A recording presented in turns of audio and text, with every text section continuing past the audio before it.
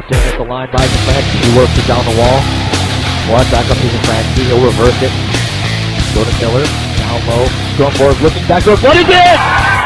Hit that lead! Brandon Flood! Second of the game!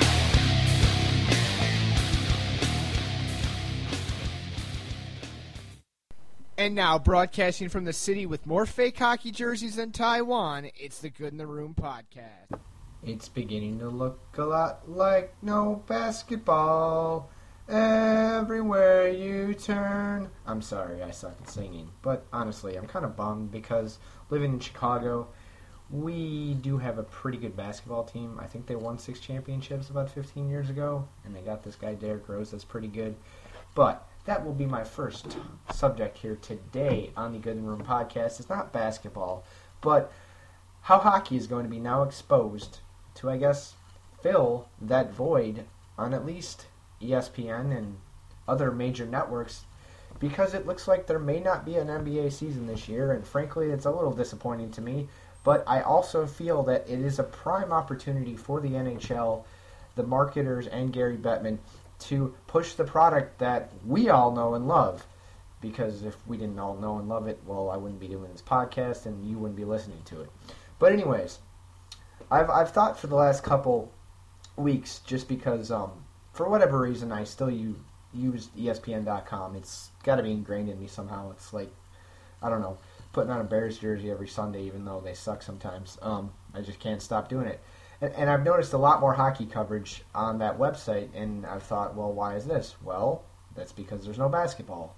The basketball that is there, well, is still preseason college basketball, and frankly, that's not very good, because as much as I love my Northern Illinois Huskies, and when they go and play U of I, I'm not really interested. And MAC basketball sucks, frankly. But anyways, that's not why I called. So what is the NHL going to do? I have a couple theories on this. They can market more and more billboards, more ads, more social media, more,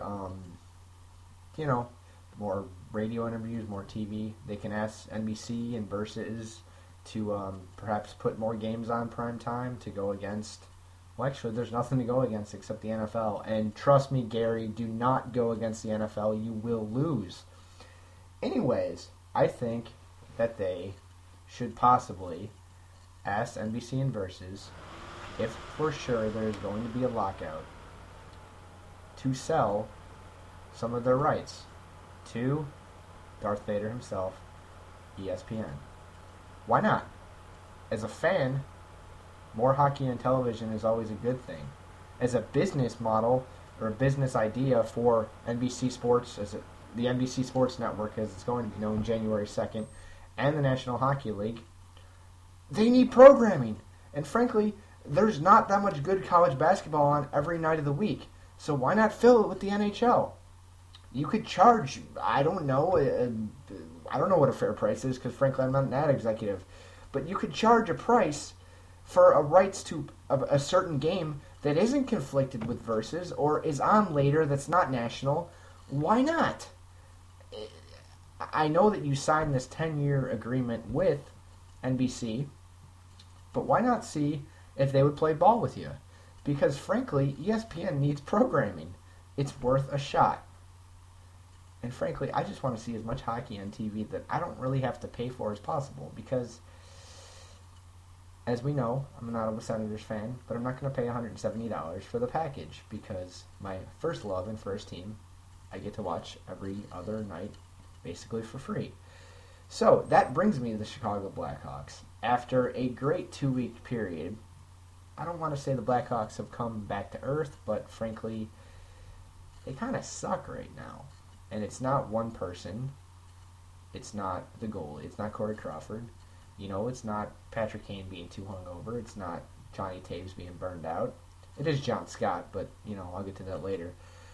Their power play is horrible. I believe something like 1 for the last 35, and I was reading today that they're going to put Steve Monador on the power play. He's like 150. That's just not good. And as much as people don't want to hear it, they miss Brian Campbell. But they don't miss his $7.5 million cap hit. And frankly, I need to stop saying frankly. You guys can take another shot next time I say frankly. Well, there you go. They got to do something. Obviously, I'm not upset that Campbell moved because that's a massive cap hit for someone that shouldn't even be making half of that. But what are they going to do? Possibly move Nick Leddy into it. You know, he's got some offensive talent. We've seen that. Do you go out and try to get somebody? Maybe. Do you trick someone into believing that Kyle Beach is still a prospect and get someone who's good on the power play? I don't know. But seriously, something needs to be done. And I believe it was put very well by the Second City Hockey Twitter feed last night. When it takes you a minute to gain the zone in the power play, that's a massive problem. And it is. That brings me to my next point about our beloved Chicago Blackhawks. As some of you know, you should all know because this is where you got the podcast from. If you look at my post today, my little rant about the Blackhawks, why is John Scott still playing? Honestly, he plays 4 minutes a night. I understand that St. Louis is one of your arch rivals. I would like to see more of that rivalry be blown up as the way the marketing department has done with Detroit. But anyways, why is he playing? He's there to fight. Maybe that he's there to actually play, which is really, really scary. But he's there to fight. And I think with the acquisitions of Dan Carcillo and Jamal Mayers, who are two utterly better players than John Scott is, they're not offensive juggernauts, but they can score on occasion. They can give out assists. They know what they're doing with the puck. Why is John Scott playing? Seriously. I know his cap hits nothing, but my God, he's a liability. Next thing you know, he's going to bump into Patrick Kane, because that's never happened before. Oh, wait, he did it to Marian Hossa last year. And that was, I'm sorry, that was Nick Boynton. And I get them too confused all the time, because frankly, they both suck. But anyways, he should not be playing, and I don't know what Joel was thinking. But it's just not good. And that, nice thing to see last night, though, however, was the return of Duncan Keith. When he went off with that hand injury, we all thought the worst. And 3 games is 3 games. I'm sure he's still hurt, but he's back for now. And that'll be good, and that should improve the power play at least a bit. I didn't think they looked... They looked horrible against Vancouver, let's be perfectly honest. You can't have Michael Frolik have a shot from the hash marks and go in past Roberto Luongo and lose 6-2. You just can't do that. You know he's the shakiest goalie in the NHL. And when you finally get a bad goal for you, you have to capitalize. And that was bad. The game against Tampa Bay, I must admit, I was in a little bit of an alcoholic haze while watching it. I was in downtown Chicago at an establishment, and they have this kid Stamkos. He might be pretty good. So, yeah, probably should check that out because he has the capability of hat-tricking you every single time he's on the ice. Florida's Florida. It was fun. They won in a shootout. Okay, I expected a hard game from a much better Florida Panthers team. I got to give Dale Talon a lot of credit. He's pieced together a lot of guys that no one wanted or had humongous salaries, i.e. Brian Campbell, and he, he's got a team down there.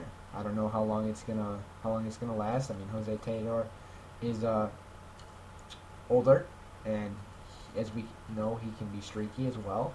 But so far, so good for Florida. They look like they could be a playoff team, so I was happy with that shootout win. But yeah, they have to do something on the power play, and they can't play John Scott. That much I know.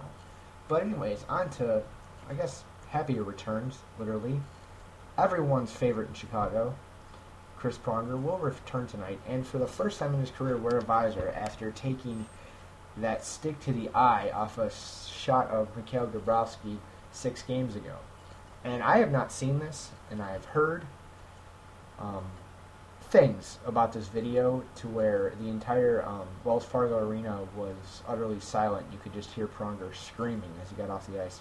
Frankly, I don't need to see that. There's a lot of things that I don't really have any intention of watching if I don't have to. But I guess for the good of Philly, not that they're lacking on any part of the game, because I think they're the best team in the league, top to bottom. He's back, and it'll be interesting to see how he plays with the visor. I know in my limited, let me say again, limited experience playing hockey. Your vision on the ice is a little bit different with a visor on, but Chris Pronger is a professional, and he's been doing it for, 32 years probably. How old's the guy? 37. So, he should be just fine. And the big rumor, story, whisper, could Sidney Crosby be coming back on Friday? Dan Bylsma once again has said there's no set return date.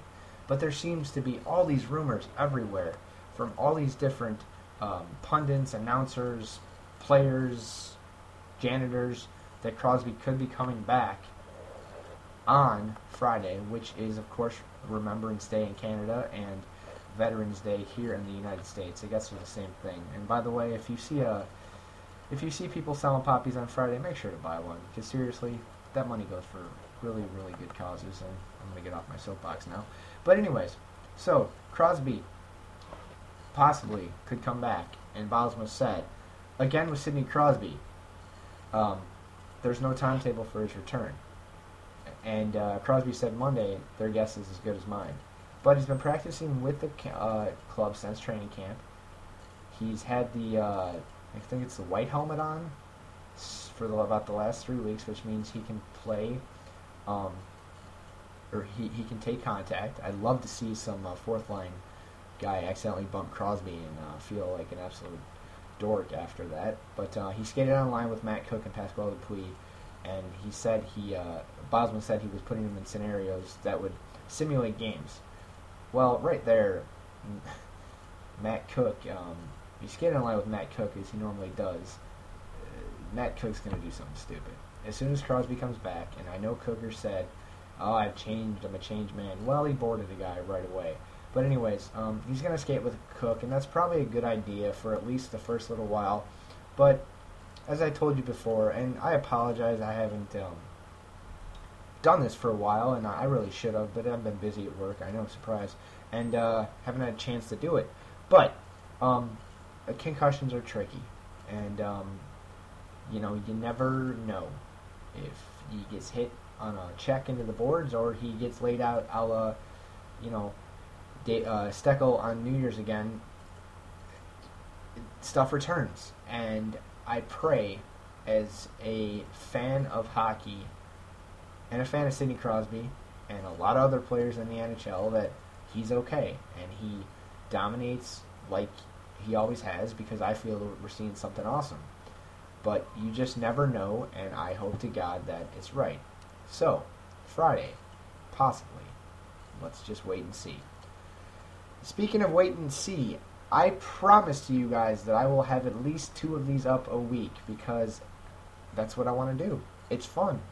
And for the record, if you haven't noticed, I'm doing this script free tonight. Probably not the best idea. Let me know what you think.